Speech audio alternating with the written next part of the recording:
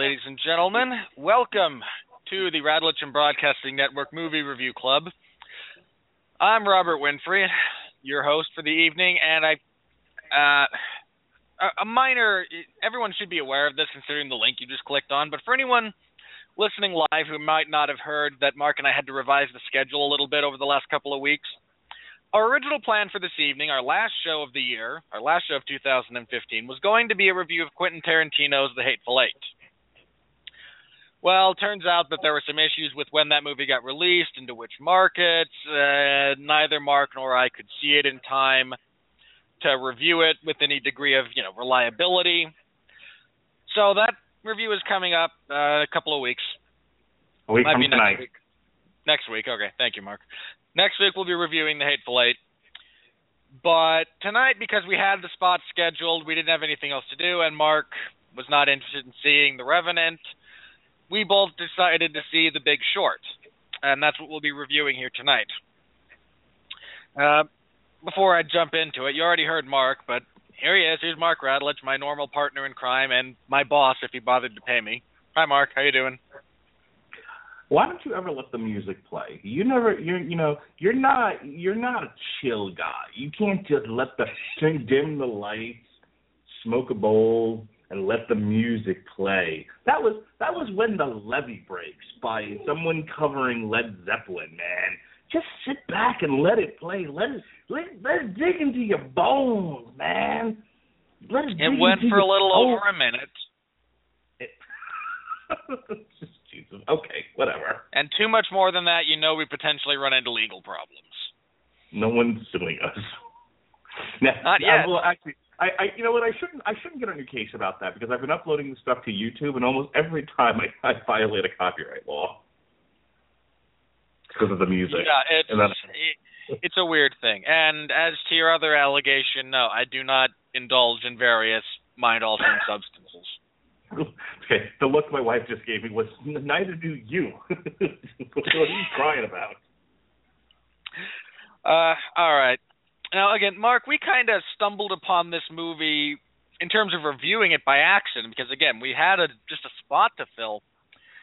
You were the one who kind of put this out there as the movie that you wanted to see if we had to review something this week. So what was it just about before you saw the actual film, what was it about the marketing or the trailers or whatnot that made you think that this was the movie you wanted to see and then review with me? I like socioeconomic political movies, first of all. As people may know, if you know anything about this particular movie, The Big Short, it's in a line of movies that were about the 2008 financial collapse. But I mean, I like movies like Wall Street. I haven't seen the second one, though I heard the second one's a big turkey. It's not good. But, God, I'm so used to clicking on The Force Awakens, I click on the wrong movie. No, I enjoy this movie. I enjoy books about, especially since 9/11. I enjoy books about economics. I enjoy books about politics and historical events. It's really a lot of recent historical stuff, as a matter of fact. So then I saw the cast, and the cast. I mean, I'm going to say something, and I'm going to ask that you restrain yourself. I like Steve Carell. I like Steve Carell, too. Much like I like Jim Carrey, but only in their dramatic roles.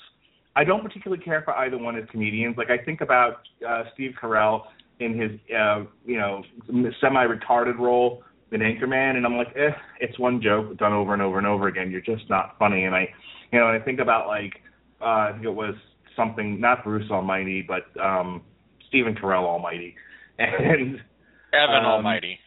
Yeah, where he's Noah. And, I'm just like, I mean, my wife wanted to go see Alexander and the Terrible, Horrible, No Good, Rotten Day, and I was like, no, I can't take it.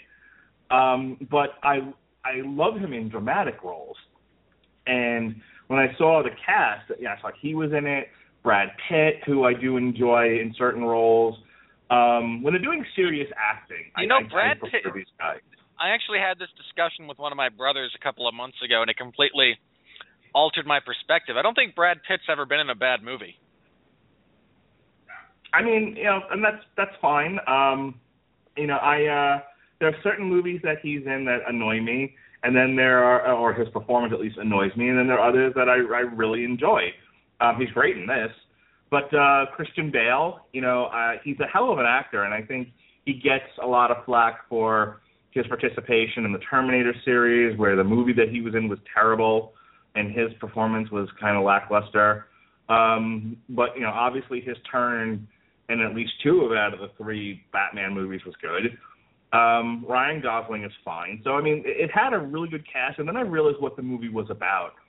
And other than September 11th, the financial collapse of 2008 was something that I very, like the rest of the world, I'm not special here, but it's kind of where were you when Kennedy was assassinated? It's something that I lived through as an adult and felt in my bones.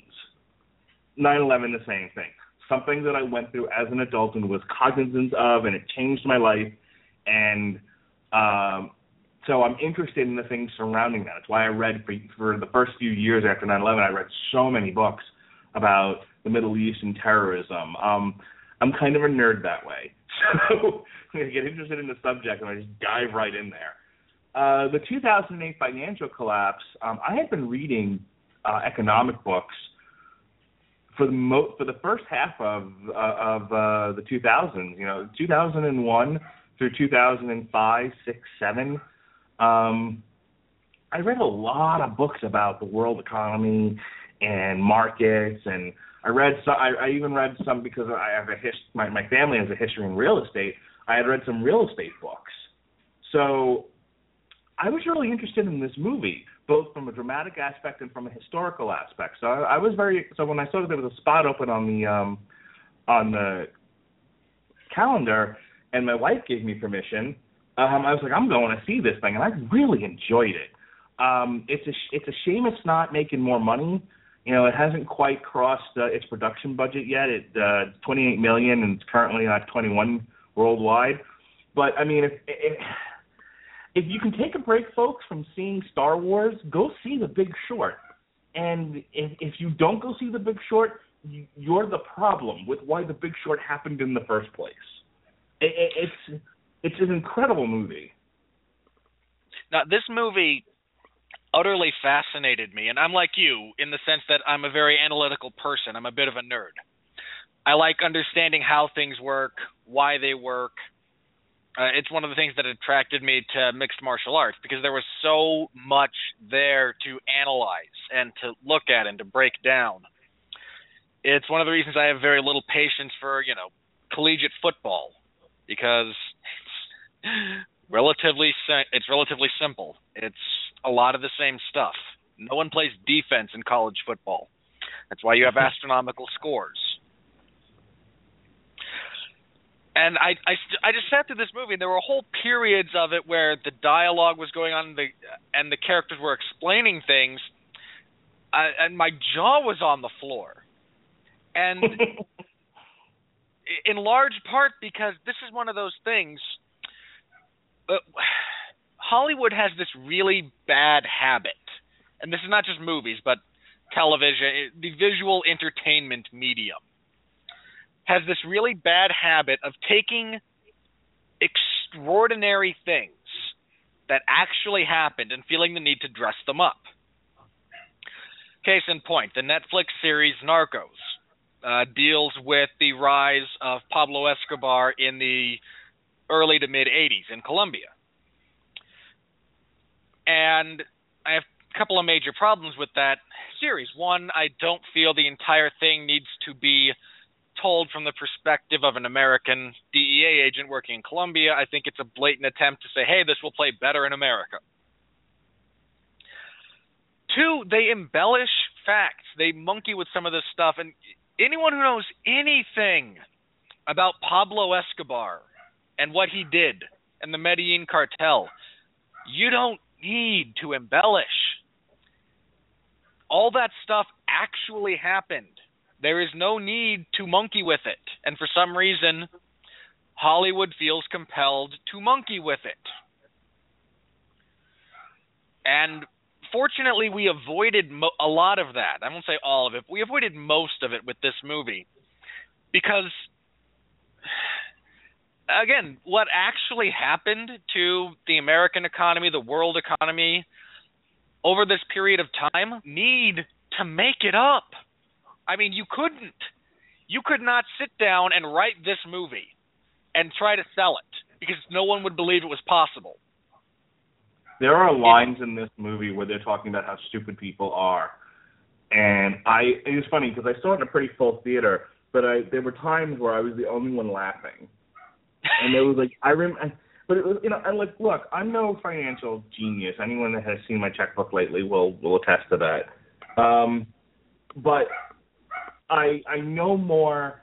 Like I'm one of these people who like I can see it. I recognize patterns. I didn't see the world economy collapsing because I didn't have that much knowledge of how it all worked. But I definitely saw the housing bubble collapsing, and and the idea of people are dumb and will allow stuff like this to happen because of greed, because of stupidity, because of avarice. I was like, yeah, no, I don't need to be convinced of this. I'm right there. And like I said, I have the advantage of having read a lot of books on the subject, which all said the same thing. Like it was a combination of. There's a line right at the beginning of the movie that Christian Bale narrates, and he said something or Ryan Gosling, who said that the information was there. All you had to do was look, and that's exactly what they did. And I was like, yeah, you could. That's the thing is, I'm not a genius. You could see the housing bubble collapsing by just looking at it. Looking at the evidence around you, looking at the amount of empty houses, which they do in the movie, looking at the amount, looking at the whole concept of a subprime mortgage, of selling something to somebody who can't afford it, and doing that ad nauseum. I had friends that I grew up with in high school who were lenders, and they were part of that huge boom. You don't watch The New Girl, but the two characters who are subprime mortgage lenders, and they're talking big, and they're like, and they're bragging about how much they're selling and that they don't check anything, and then at the end of the movie they're at a job fair. Those are my friends. Okay, those are my friends, and I know somebody who went to jail over it in New York. So. Like I said, I watched that movie and I'm like, wow, never had a movie. Like, I know that they're trying to convince the audience, but like, I didn't need convincing. It was one of those where I was there for the ride, and it was like, yeah, I'm like, I am right here with you.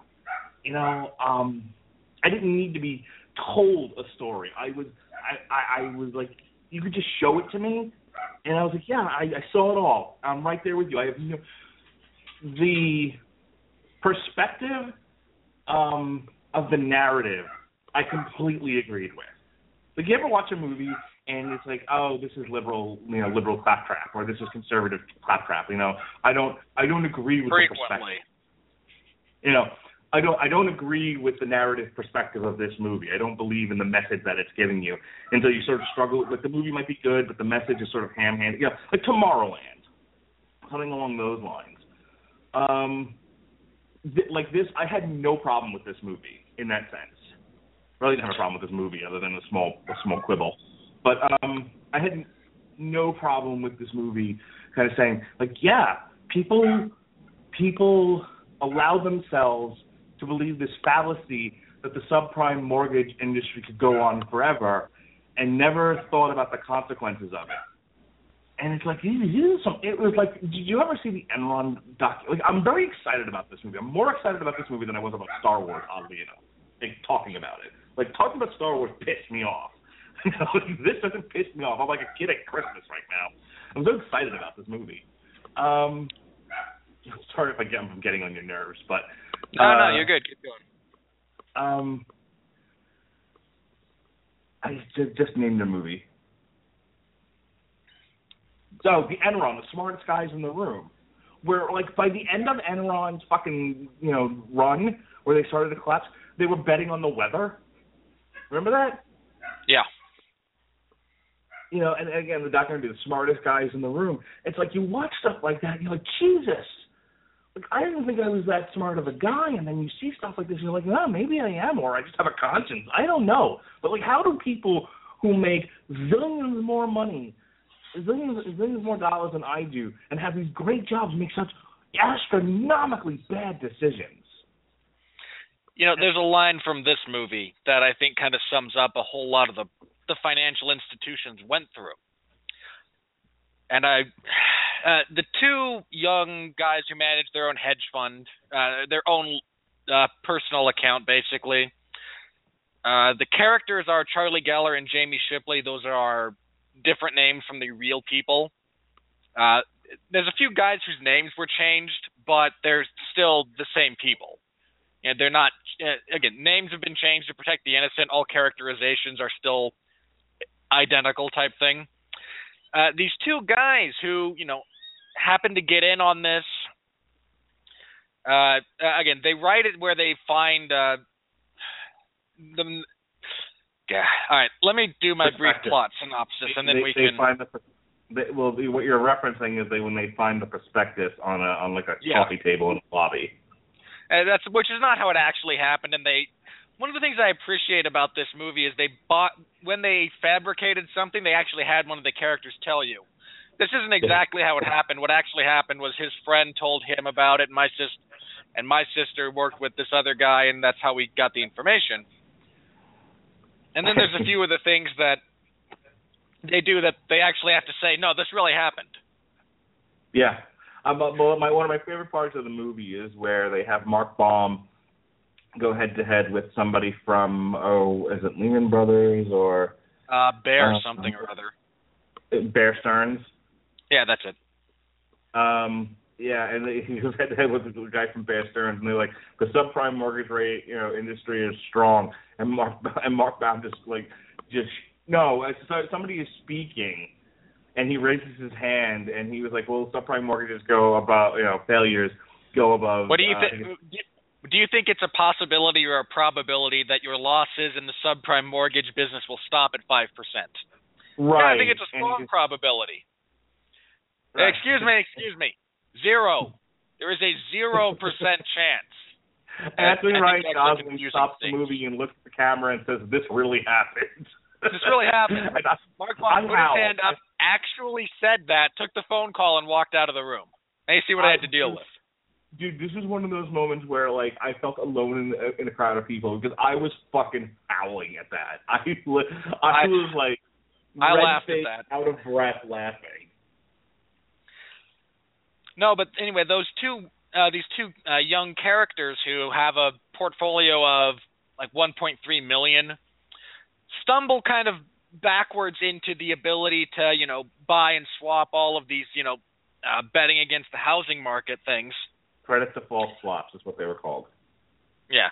And they wind up, as they see that Lehman Brothers has collapsed, and you and I are going to talk a little bit about that, because the reality of that happening is, I mean, I don't know about our demographics here, both guys who listen to this podcast, but to anyone who skews a little bit older towards, your or my age, I mean, I'm 30 or 40, anyone younger than me by, 5 years, say 5 years younger than me, they don't understand what Lehman Brothers was. Hang on one second. Your dad has been in the professional business services, consulting for a Fortune 500 company for well over 20 years. 30 years. Well, that would be well over 20, math major. I'm telling you well over 30 years he's been doing that. Do you remember September 2008 when Lehman Brothers collapsed, what your dad's reaction was? No. No? Did you have any clue what was happening in the world? Only because I was dating you. Not in 2008? 2008. No, you weren't. Oh, that's right, you were. Foundations for a strong marriage, ladies and gentlemen. I know when I'm married. I married her in 2009. So we met in January of 2008? You're right. I'm screwed up by a year. Honestly, I don't remember, but I think I remember you and my parents talking about it at dinner. Okay. So just your father, your father who was sort of in the middle of all of that didn't really talk about it? Because it didn't impact him. Okay. Go on, Robert. Anyway, my point there is, again, if you're, 5 years younger than me, so if you're 25 or so now, you never had the proper understanding of what Lehman Brothers was as an institution. I mean, we say that word nowadays it's lost the connotations that it used to have. But anyway, these two guys are there as everyone is leaving. The firm is now bankrupt. People are just leaving the building with their boxes. And they swipe somebody's pet. Well, he gives it to them because they want to go inside and see what the inside of Lehman Brothers looked like. And again, to anyone who wanted to do anything with stocks, bonds, trading, Wall Street, Lehman Brothers that was it. That was one of the places you wanted to be. It was the gold standard. And they just want to see inside. They get in there and they get to the trading floor, and it's empty. I mean, there's been a fire sale in there, basically. And one of them just kind of looks around and goes, "It's not what I expected." What did you expect to find? Expected to find grown-ups. I think that's like that's one of the taglines or one of the underlying philosophies for this movie is, well, what did you expect in the financial sector of, the world economy? Well, I expected a grown-up. I mean, again, from a sociological perspective, the problem is you have, over a generation of people going into that profession who did not understand what it means to be an adult, to be a grown-up. They think it's something that just happens to them overnight between 17 and 18. It's weird. But to give we've been going for almost 30 minutes. Let me go ahead and give my plot synopsis here. They utilize a fragmented style of storytelling here, in that there are 3 groups we're following off and on. The first character we're introduced to is Christian Bale. He plays a gentleman by the name of Dr. Michael Burry, who manages a hedge fund of some variety, I believe called the Scion Group at the time, or at least that's what they call it in the movie. And he looks at the housing market and decides, no, this is not a good thing. They're in a bad spot. How can I make money off of this? I will go to banks and I will get them to create a credit default offer for me, and they will all take my money quite happily with these huge rates of return, because everyone believes the housing market is the sun. Always rises in the east, sets in the west. The other part of that is in order for this to work, he had to pay a monthly fee for every. So essentially, for those people that don't understand this, and I'm not even sure I completely do, but I understand enough of it. He's betting against the continued rise of the housing market, so which is called a short. And so he says, I will pay X amount of money per month as long as it keeps going up, but if it goes down. As soon as it hits X percentage, you pay me on the order of like 10 or 20 to 1 on my money. Right. So essentially he has to pay rent on this bet. But if what his prediction comes to pass, they have to pay him 20 times what he's been paying. He invests something like $1.3 billion across all the investment banks in New York by the time it's all said and done. And his profits on that were 489%. So for everyone out there who wants to do the math on that, nearly 6 times his money on $1.3 billion. It's insane. It is utter insanity. And but anyway, and he does this in 2000. He does this in 2005, 2006, somewhere in there. Betting on that when the adjustable rate mortgages go up in 2007, that's when he'll cash in, and even then he doesn't cash in. It just still takes a little bit. No, I mean, when they talk about the fraudulent nature of the system that they go into later on, it's made abundantly clear how bad that is just from his perspective. He's like, okay, you're all crashing. I should be getting paid. What's the problem? Well, we still feel these are viable rates, and we haven't adjusted. I think he has the line in there. How can you be telling me that? How can you not pay me on my insurance when the building is collapsing? Well, we own the insurance company, and they're saying it's still fine. It's that type of thing, and he just loses his mind for a minute or two there, going, "This is so wrong." It's again, the whole system at that point is so incestuously fraudulent that his mind can't quite get around it. We also follow Ryan Gosling's character, Mike something Vennett. I only remember the last name. Hang on, before you go any further, there's something I want to say about that. Part of what makes the U.S. economy strong and the U.S. financial services strong is the understanding that with our laws on the books, and we are a nation of laws, that there's integrity in the system. What this movie tells you, and what the real-life situation told the world, is that our economy and our financial institutions lay on a bedrock of lies. Not laws, but lies.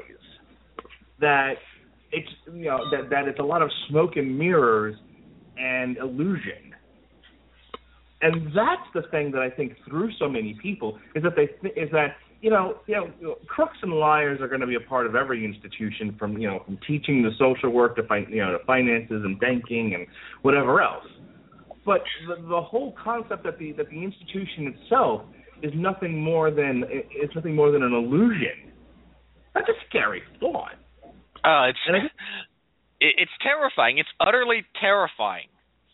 I mean, because you're talking about an institution that millions of people throughout this country alone, never mind the rest of the world, invest their futures into, invest their lives. My dad has money in the stock market, for Pete's sake. Yeah. Anyway, after Christian Bale's character, Dr. Burry, has gone around and he is he has got banks to create these things for him. They didn't exist prior to him asking for them. He gets them created, and Wall Street guys being, people in those circles, they talk. This character of Vennett hears about what this guy is saying, decides to actually look into it, and realizes, wow, he's right. So he starts shopping around these same options to other banks. They all laugh him out of the, because nobody, again, to a lot of people, the notion of the housing market being something with a bubble is now the reality we live in. Go back, let's rewind not even to like 06. I mean, go back a little bit further. Go back to the mid-90s, just for the sake of argument. 1995. Mid-90s you can get. Housing and the reality of how it works at that point in time was, again, the sun. It always rises in the east and sets in the west.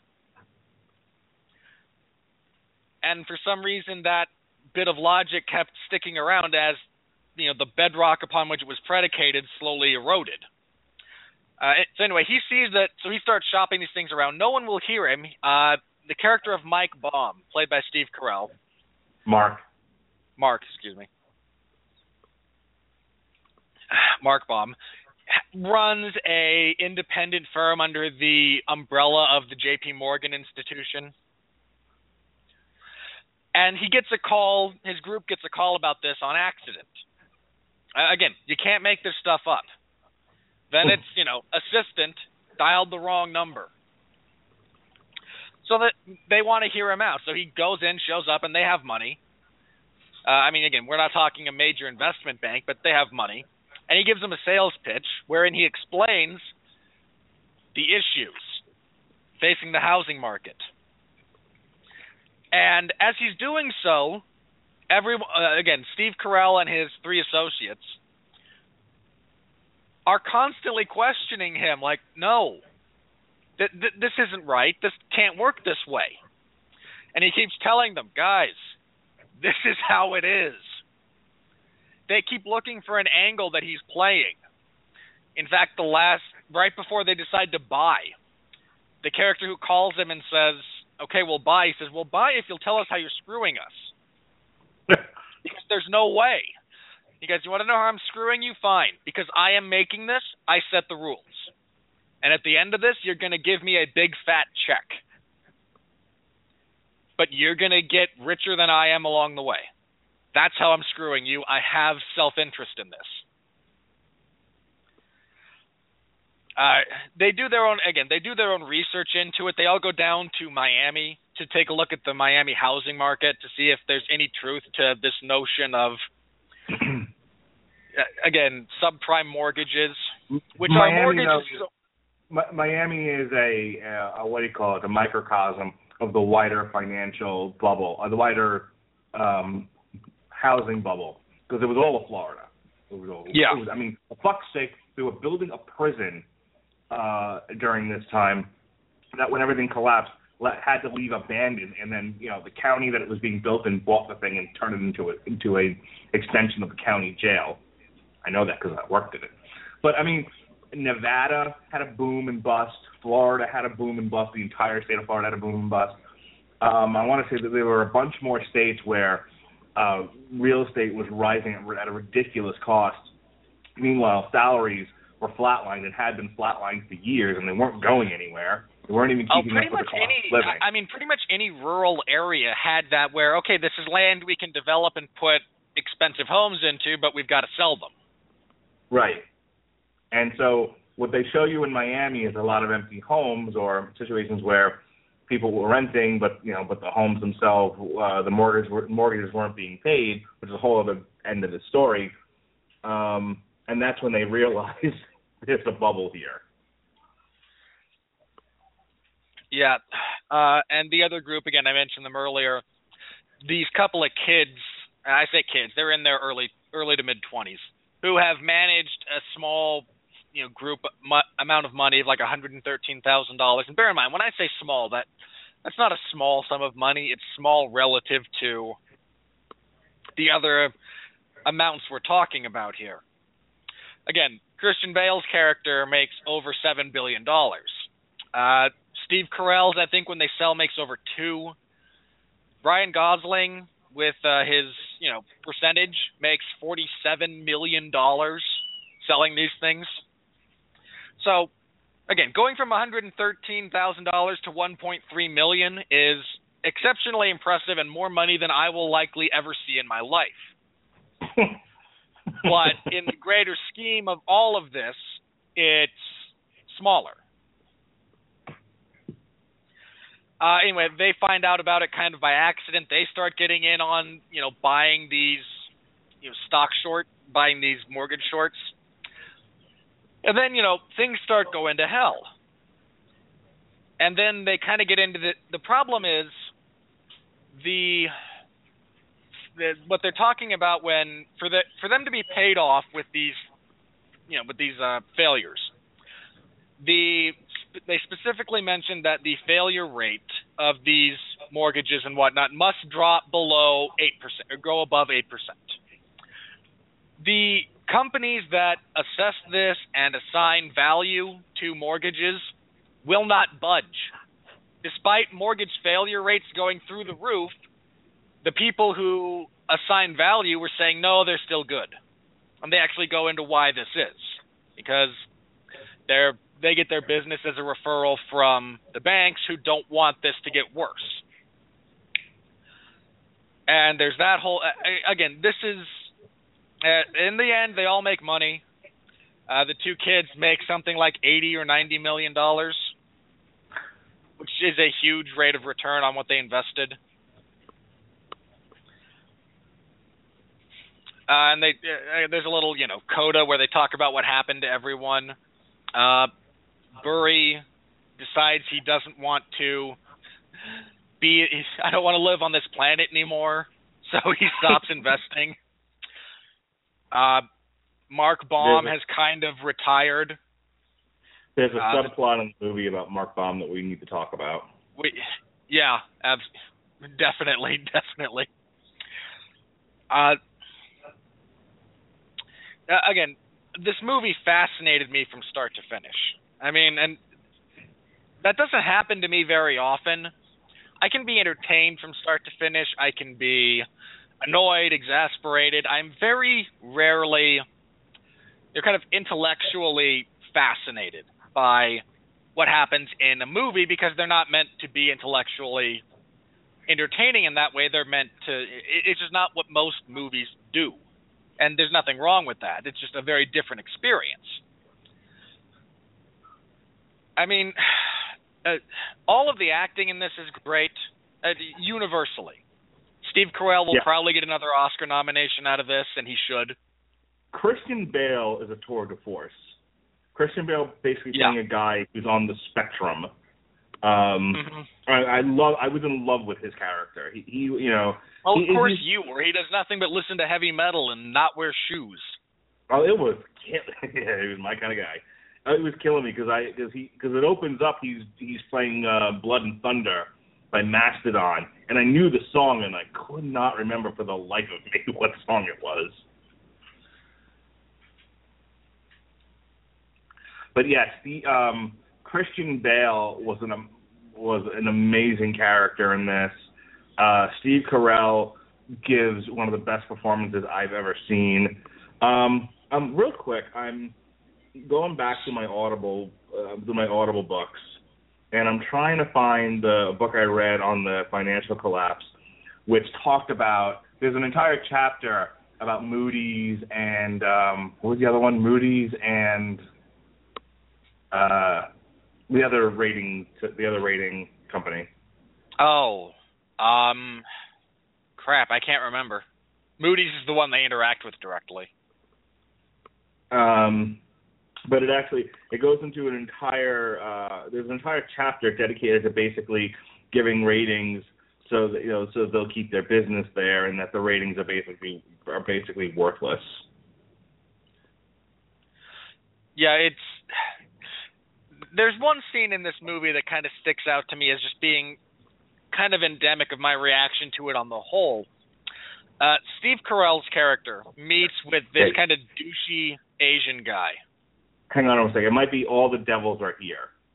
The hidden history of the financial crisis. Yeah, I'm pretty sure that was it. Good book. Everyone should read it. But one of the things that, and this struck me as a little bit of a plot device, more than the only time in this movie it felt like there was a plot device. Because everyone goes to this convention in Las Vegas. Now, Vegas hosts, thousands of conventions a year. This one is for the people who do subprime mortgages and whatnot. And Ryan Gosling, wants Steve Carell's character to be there to see, okay, you are having difficulty betting against the housing market. Here's the people who you are betting against. Come, see them, and see if you still have reticence.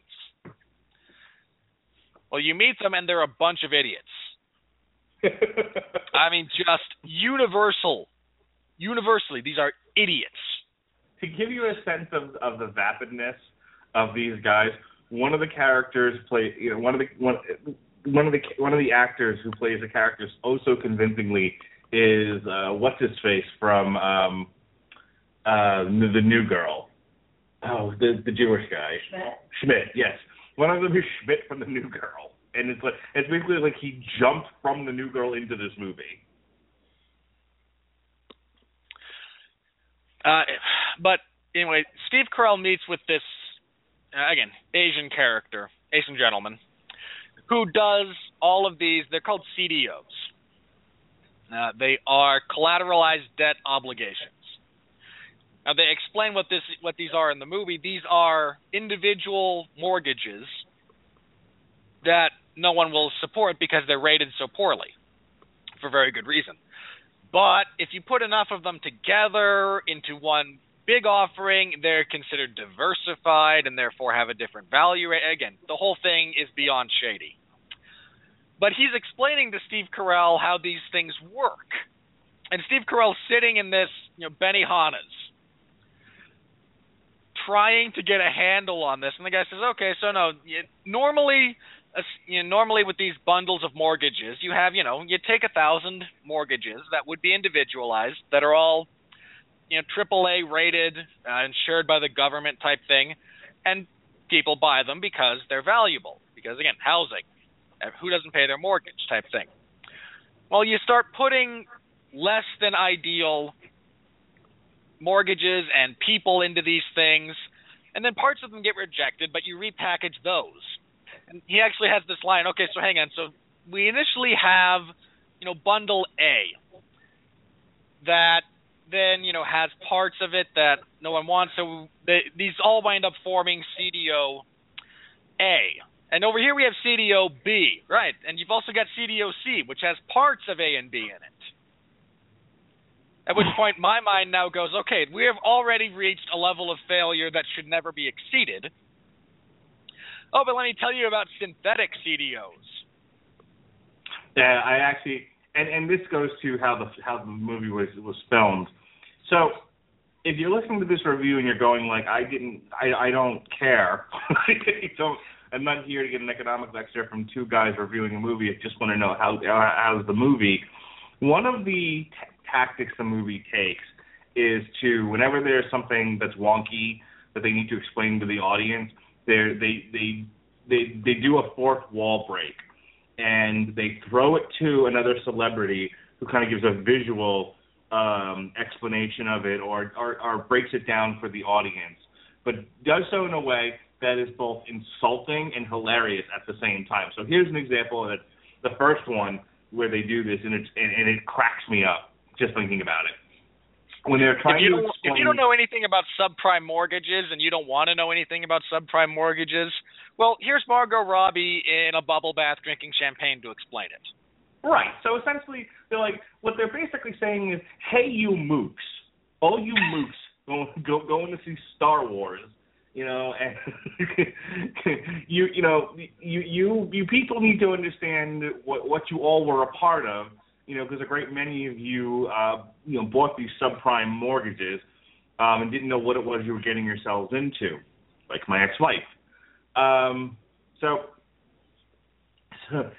they essentially say, like, so since you people are a bunch of idiots, we're going, but you need to have this information. We'll give it to you in a way that'll stimulate your brain and keep your interest. Here's a naked woman. All right. Here's celebrity chef Anthony Bourdain. And here's the thing. I laughed really hard at that, not because the joke itself was funny, but because I totally had a give us hell Quimby moment.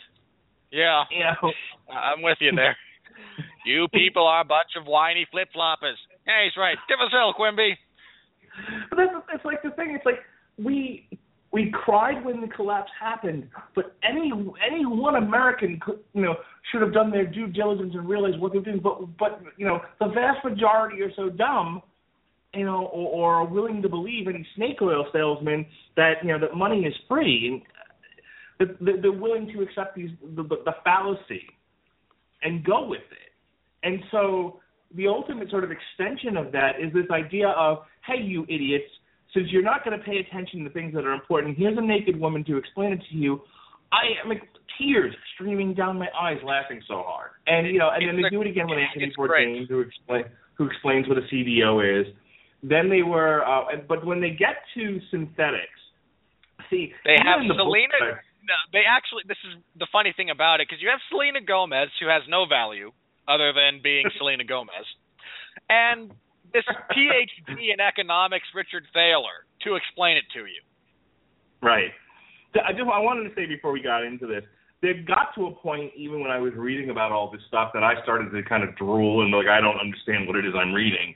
And when they started to talk about synthetics, and even like Michael Moore kind of does a little bit of this in Capitalism, a Love Story, which I watched because, again, I'm interested in the subject material and I was somewhat interested in his take on it. Because you're a masochist, let's be fair. So there's a point where he's wandering around Wall Street asking people what a derivative is. So when they go to Selena Gomez and they're like, here's Selena Gomez and this economist to explain what a synthetic is.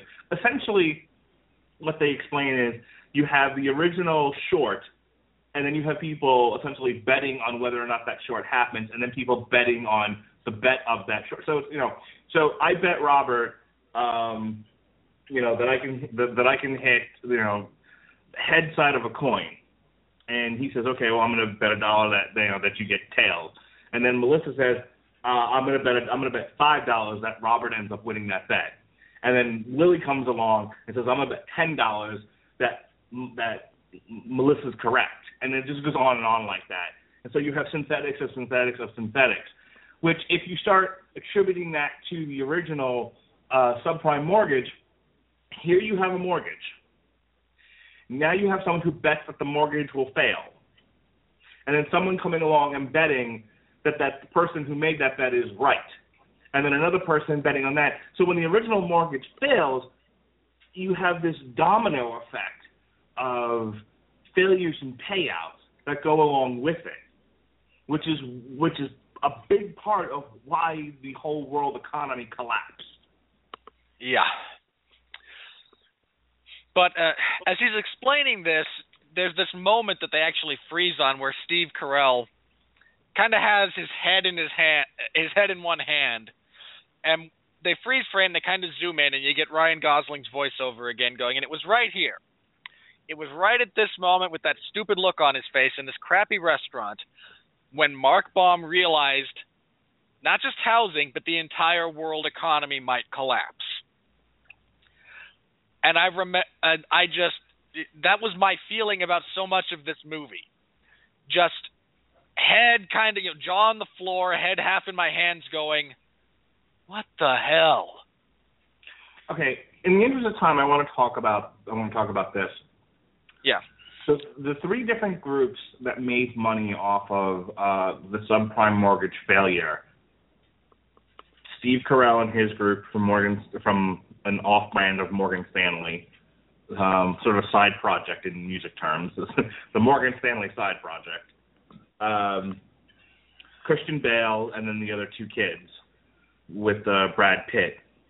So you have your three groups there who made millions or billions of dollars, while the rest of the world fell into while the rest of the world economy fell into the toilet. It's an interesting dramatic dynamic that's at play that I really liked, and it becomes fully realized most in the character of Mark Baum. So Mark Baum is this firebrand who is he's got this great cynical line walking along the streets of New York. It might be your introductory kind of spiel of his. When you get introduced to him, he's on his cell phone talking to his it's after he leaves his group therapy session. On his cell phone with his wife. Marisa Tomei, by the way, who is also great in this movie. Yeah, once every 7 years she gets something, I guess. Oh, stop! Don't be a Mark Baum. Don't be so cynical. But he's going around and he's walking along the streets of New York trying to get a cab. And he says, look at these people. These people are idiots. They care about the ball game or what celebrity is wearing what, or there's some other vapid thing that he meant, like reality television. None of them have any idea that they're being screwed at every turn. They've got mortgages they can't pay.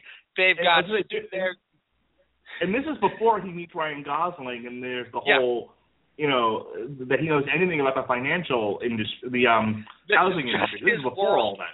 This is just his worldview and his introduction as a character. No, they're getting screwed at every opportunity. With the prices of goods and housing, and you're graduating from college with $200,000 in student loan debt that you will never pay off. And they care about a basketball game. It's disgusting. So, and then, he learns how right he actually is. So he's your cynical firebrand character. He's sort of the voice of people that were in the know and were angry about it. And even he is just dumbfounded with how much worse things are that he didn't even know about. But here's the thing. it's not a classic tale of your good guys versus bad guys, because if you could spin this around and say that all three groups who knew this was coming and bet on it and made all that money are not really morally good people. And that's what's great about this movie, is that it tells you the story through the perspective of these three groups of individuals, but it doesn't set them up as heroes in any way. And what I loved about the movie is how it concludes. You essentially have the collapse, finally, after a couple of false starts, by the way. Everything starts to collapse. They start to collect their money, and you look at, and then there's two things that happen with Mark Baum. There's the initial selling of the credit default swaps that's going to net them all their money, where he doesn't look like he's about to become a multimillionaire. He looks like he's about to throw himself off the building. Yeah, he actually says, as soon as we sell these, we're no better than any of them. Right. What he's basically saying is, yeah, we made all this money, but we did it on the backs of people who will suffer. Oh, I got such a kick out of their fake out at the end. Yeah, that was funny.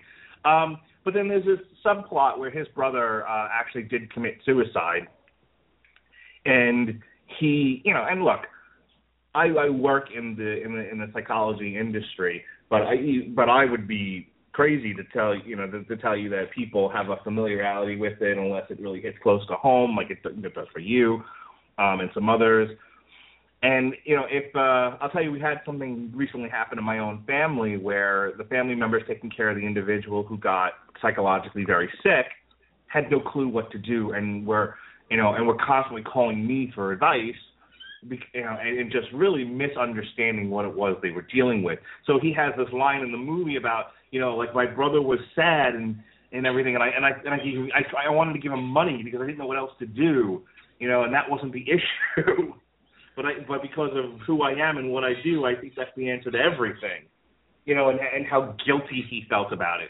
So you have this guilt about the brother, and then you have this magnified guilt about the fact that they just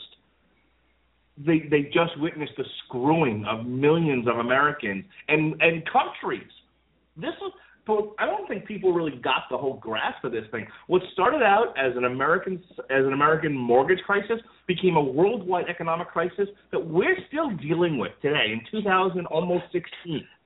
Guys, to anyone out there who may have heard this joke in passing and not necessarily understood it, the countries specifically of Greece and Iceland are still economically non-viable. The whole country of Greece, the entire nation, I believe at this point, is subsidized Germany because their economy doesn't work. They had to go to another country and say, please help. I think it's all the pigs. PIGS is an acronym. I think it's like Portugal, I want to say either Italy or Iceland, Greece, and Spain. I know Greece and I know Iceland. I laughed at because a lot of we don't get political here on this show for a variety of reasons, but there were quite a few people who talked in glowing terms 3 to 4 years before the collapse about Greece and Iceland's economies. Okay, and I got to enjoy a healthy laugh at their expense. All right, it's actually Portugal, Ireland, Greece, and Spain. Originally, apparently, I stood for Italy. Hey, Brazil's in the midst of an economic crisis right now that is in many ways directly related to this. Right. So, it's like I said, this thing, that's why I tell certain people, who just want to, go bombing countries and don't really seem to have an understanding of how the world works. The world is way small now, way smaller than it's ever been. But again, I want to talk about the movie. I want to talk about the movie and not get into a whole socio-political thing. They do a really good job with this movie of smacking you in the face with reality. The point that I wanted to end with really quick with regards is just the look on Steve Carell's face, the performance that you see in him the anguish and how he's, it's funny, you contrast that with another part of the film where you have the two kids who, they're going to make all this money after Vegas and they're dancing out of the casino, and Brad Pitt, who has started to look a lot like Robert Redford. Yeah. Seriously, Brad Pitt, as he has matured, has looked more and more like Robert Redford at that comparable age. It's a little scary. But he turns around and he scolds them, and he tells them, he's like, "What are you doing? What are you doing? What are you doing?" You realize what's about to happen. You realize you bet against the American economy. If you are right, and you are, millions of people are going to lose their homes. Millions of people are going to lose their jobs. For every 1% unemployment goes up, 40,000 people die. Did you know that? No, we didn't know that. No, just don't dance. And later on, they'll ask him, "Why did you help us?" And he says, "You wanted to get rich." Wanted to get rich. So I helped you. Now you are. Yeah. So for those people who are struggling with this review, because I know it's kind of all over the place, and we keep kind of, pendulum swinging between a bad economics lesson and a bad movie review. Let me say this: this movie is a bunch of amazing performances. Steve Carell, Christian Bale, Brad Pitt are amazing. They capture they all capture the spirit of this entire fiasco, which is just how complex. What's the word I'm looking for here? Intricate. No, I'm saying how they're the whole thing is just sort of torn. Jesus. It's not as simple as we made money, hooray. Yeah. It's like they made the angst, the cognitive dissonance of knowing just how many people they're screwing over to make this money. Right. So you have Christian Bale who closes his hedge fund after he's made all this money because he realizes just how, he took advantage of a situation, but the situation is so bad and so soul-crushing, he doesn't want to do it anymore. You have Mark Baum who, the situation itself sort of brings him to this understanding of how bad things were with his brother, which was a tear-jerking scene. It was a little oddly shot, but it was definitely one of those where, it gave the movie some heart. You have the kids dancing and then being scolded and all of that, and then when they try to tell the Wall Street Journal about it, and the guy goes, "Yeah, I still have to have a career in this field, so no thanks." What am I gonna write? What am I gonna? His line is, "What am I gonna title our story? We're all screwed." Yeah, perfect title. Look, I've spent years building relationships on Wall Street, and I'm not going to burn all those bridges on your hunch. Right. And then the reality. Then so the movie concludes where basically the banks got bailed out. And if you want to know about the banks being bailed out, watch the HBO movie Too Big to Fail or read the fucking book. But basically, the U.S. government gave all the banks, all the huge banks, X amount of money apiece. Even if they didn't need, which was a great thing. Which, if you see the movie, it's also hilarious. Some of the banks didn't need the money; they were fine. They were able to weather the storm. But it had to. I can't remember the reason why, but they basically had to give all the banks money, even if they didn't need it. And so what you had was like Bank of America. So as not to create an unfair market. Some crap like that. Yeah. So they ended up having to give all the banks money, and then the banks in turn use the money to give themselves bonuses. Yeah. Which was hilarious. So that happens. Lehman Brothers goes out of business, which I remember where I was when that happened. I saw that on Drudge, and it was not since 9/11 had I had sort of an earth-shattering sort of, oh my God, a shit just got real moment in my adult life. I said to Rob before the podcast started tonight, that was my "Where were you when Kennedy was shot" moment. It was just amazing and surreal. But Lehman Brothers was out of business. AIG and all these other companies took huge losses. It was massive unemployment. I remember I was a therapist working in a community mental health center. You poor man. In 2008 and 2009, and you're dealing with people who are on Medicaid, and I would say about a third of the people that I saw were people who had lost their jobs at AIG. And and some other places near and around Tampa, who had to go on Medicaid because they couldn't find jobs, and were in therapy, needed therapy. Yeah, I really can't recommend this movie enough to anyone who might be interested. I mean, look, if you only want to see movies where things go boom, then this is not your movie. No, but people should go see this movie. Even if you don't go see it in the theaters for whatever the reasons are, at least when it comes on demand, sit at home and watch it.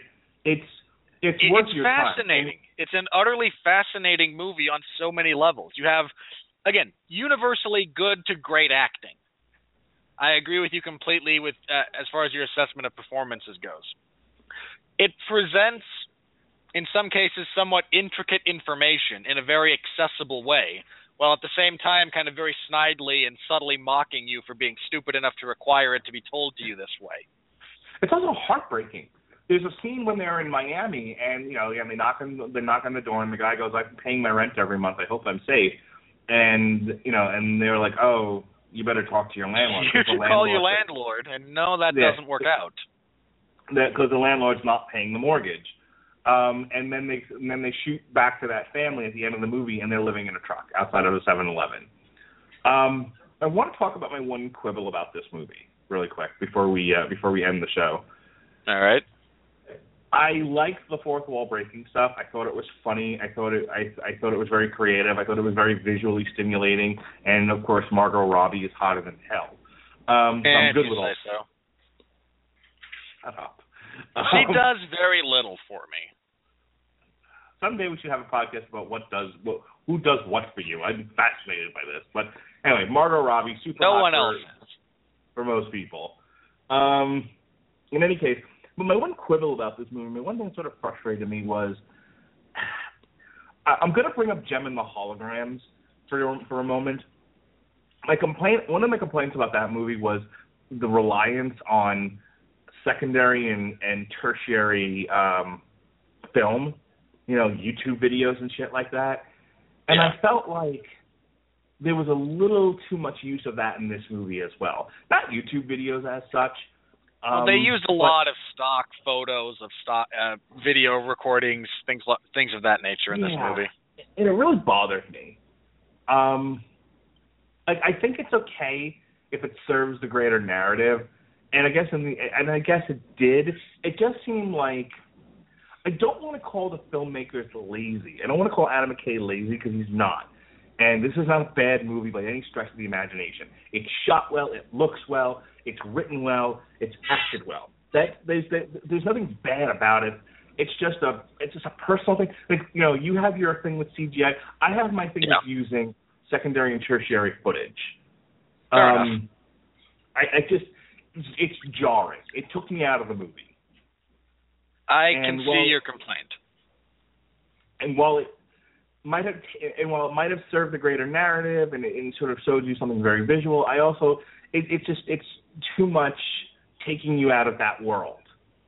So I just wish they'd stop doing it. I mean, you can afford to do it here and there, and I would have accepted it more at the end of the movie where they were showing the greater effect of the economic collapse on regular people. But they did it throughout the whole movie, so by the end of it, it loses some of its effect. Yeah, I can see what you're saying there. Overall, if you've already seen Star Wars and you're looking for something to see between now and Kung Fu Panda 3, go see this movie. I had one quasi-negative when it came to this movie, and it had nothing to do with the film itself. Okay. I was completely and utterly engrossed and fascinated and intellectually stimulated by this film, and I have nothing bad to say about it. Apparently there was some karmic retribution coming my way for having actually been able to watch a great movie. Because I got home, and while hanging out doing laundry, on FX was R.I.P.D. And God, I wanted to throw something. So, how did it do? Well, it's got an 86% on Rotten Tomatoes, so it's certified fresh. Most of the review, 91% of the audience liked it. I don't know what the cinema score is. I haven't looked. But let me see. It's got 140 fresh reviews and 22 rotten reviews. Cinema score average is an A-. So, couple of before we leave, couple of rotten reviews here. Its fourth wall breaking wags a finger at the perceived facile nature of celebrity-driven mass culture, even as it ultimately condescends to its audiences. Yeah, no, that's what I liked about it. It's kind of the point, you miserable wop. Sorry, might not be an Italian person. It's Zach Lewis, for God's sake, from Slant Magazine. You miserable, miserable man. Go shut your finger in a sliding door. So here's what Forbes had to say. It's hard to like so much about a film and yet to feel ultimately a little underwhelmed by it all. I look at all of these individual parts that I like, and they don't come together to create a finely tuned whole that is greater than the sum. I guess that's his opinion. I don't agree with it. Okay.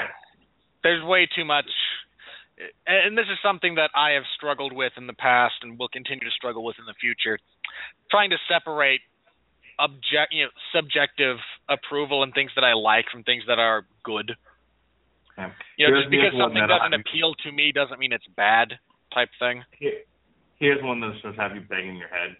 The paint-by-numbers performances from its talented cast mixed with its random 2000s homage to music videos and famous talking heads leaves a sour taste for us to stew upon for 130 minutes. That came from awardcircuits.com. You, whoever wrote that. No, you know what? No, screw you. Whoever employs that person. Here's Mark and I providing free content.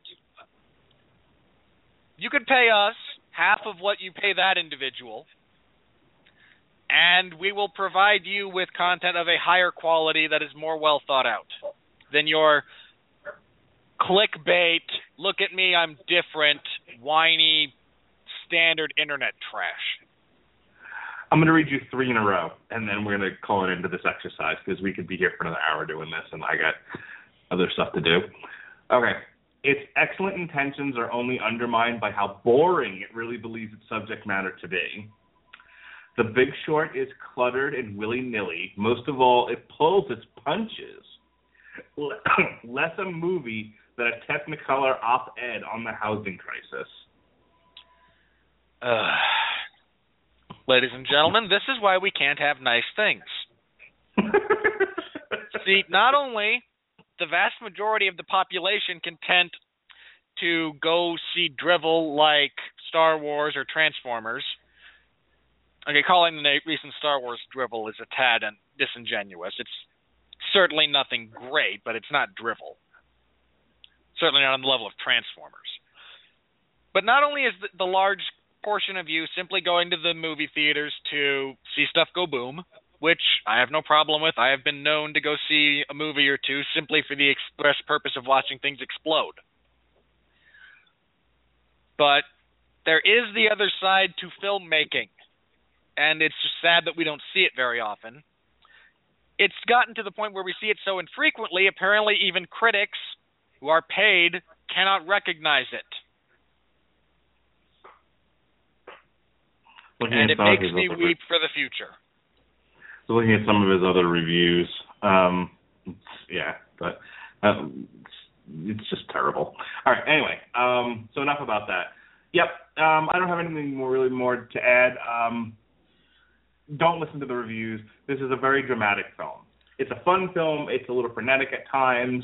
It's definitely a very modern style film. and its sort of sharp cuts and introduction of, like I said, secondary and tertiary footage. But you just have to look at Christian Bale and Steve Carell and Brad Pitt. Just those three actors. This whole movie rests on their three shoulders, more so than Ryan Gosling. Ryan Gosling is kind of more of your Michael Buffer to this thing than anything else. He's, sort of announcing the thing. He's the Flavor Flav of this group. But their performances are so good. I don't understand any critic that didn't think that there was a dramatic movie at the center of this thing. Because, if you're not getting caught up in all of the financial mumbo jumbo, you've got a really nice movie about people here who did what came natural and what their professions demanded of them, and walked away damaged by it. More Steve Carell and Christian Bale characters than Brad Pitt, but still, they did what they felt they must do, and came away less. They were financially richer, but morally and soulfully poorer because of it all. And therein lies the dramatic tension. Yeah, this is a really, really good movie, guys. If you can spare 130 minutes, like Mark said, if you've already seen Star Wars, and apparently all of you have, given the money that movie's making. Hasn't beaten Avatar yet. It's just a matter of time. I hope so. Look, Don't Avatar do it. Avatar benefited tremendously from legs, from being rewatchable to people who enjoyed it. Star Wars is the same way. You're going to get people who see this movie 3 and 4 times. And that's not a small subset of the population. I've seen it twice. I've seen it once, and that was enough. Speaking of once and enough, let's do plugs and get out of here. All right. Next week, Mark and I will be reviewing Quentin Tarantino's The Hateful Eight. It seems to be getting some mixed responses. One of our colleagues calls it Reservoir Dogs set in the Civil War. Which may turn out to be quite accurate. I'm looking forward to it. Kurt Russell has a glorious mustache. Always has. Samuel L. Jackson. Go ahead. I was just, Samuel L. Jackson's in it. Kind of the usual cast from Tarantino. So we'll be reviewing that next week, and then the week after is Kung Fu Panda 3. Okay, here's what's happening in the world of me. We are reviewing The Hateful Eight on January 6th. We have nothing going on January 13th. On January 20th, you won't hear it, but I will be recording for future airing an episode of Source Material with Jesse, where we're going to talk about the Hulk story, Future Imperfect, and I will reveal my pitch for a Hulk movie after the Infinity War. On the 27th, we are doing nothing again, and then we'll be back February 3rd for a review of Kung Fu Panda 3. And then we're going to be hitting... It's entirely possible I will try to squeeze in a review of The Revenant at some point in there, because I really want to see that movie. That'd be my guess. But yeah, we'll be in February. We're going to go back to almost weekly again. Despite much to my wife's chagrin. I got $45 in AMC money to spend, folks, for Christmas. So there you go. We have Kung Fu Panda 3 on February 3rd. On February 10th, we'll be reviewing Pride, Prejudice, and Zombies. And on February 17th... That movie's going to fail. We're going to be reviewing Deadpool. That movie's going to fail, too. Deadpool. Deadpool. In March... Deadpool is a terrible character. Absolutely terrible. Oh, good God. In March, a couple of breaks. We'll be reviewing Zootopia March 9th. Now, I want to make this announcement now. On March 23rd, we're going to be revisiting an old review. Robert Winfree and I will be doing a podcast entitled In Defense of Man of Steel. I've already reviewed this movie once. I reviewed it with 411's own Jeff Harris. It'll be a slightly different take on it, but we're going to be talking about it in preparation for Batman vs. Superman: Dawn of Justice, which will be coming out 2 days later on the 25th. And I have no hope for that movie to be any good. And we'll be reviewing it the week after. So Mark will praise it up and down. I'm going to lambast it. There's your quick preview. Grief. So that's what's going on. Seriously, in the movie. Every trailer I have seen for that movie has lessened my hope for it not to suck. God. Meanwhile, they gave away the whole movie in the trailers. I'm just trudging on here. The day after, we review The Hateful Eight. January 7th, Long Road to Ruin will be making its illustrious return. We'll be reviewing The Lord of the Rings. On January 14th, The Metal Hammer of Doom will be doing its first show of 2016. We'll be doing a Kill Switch Engage retrospective. Mr. Cooper picked that. On the 21st, we'll be reviewing The Hobbit. And Shouldn't you guys have done a Motorhead retrospective since Lemmy died? We really should, now that you mention it. Maybe we'll fit it in after where we have some space here. But since, we made the schedule a little ways back. On January 28th, we'll be reviewing Megadeth Dystopia, and the following week we'll be reviewing Avantasia Ghost Lights. So that's enough plugs for me for right now. All right. This coming Saturday, January 2nd, no rest for me. UFC 195. Somebody's going to die. Seriously, Carlos Condit and Robbie Lawler are going to fight. Violence will ensue. The rest of the card kind of sucks. There's some good stuff there, but man, Andrei Arlovsky's on that card, and man, his last fight was just ass. But hopefully he's losing to Stipe Miocic. If you want a full preview of that card, last Saturday, I hosted the 411 Ground and Pound radio show, gave it a preview. Next week, we will be previewing, this coming Sunday at 8 p.m. Eastern Standard Time, we'll be reviewing UFC 195. The week after that, they're apparently holding the Dillashaw versus Cruz event on a Sunday.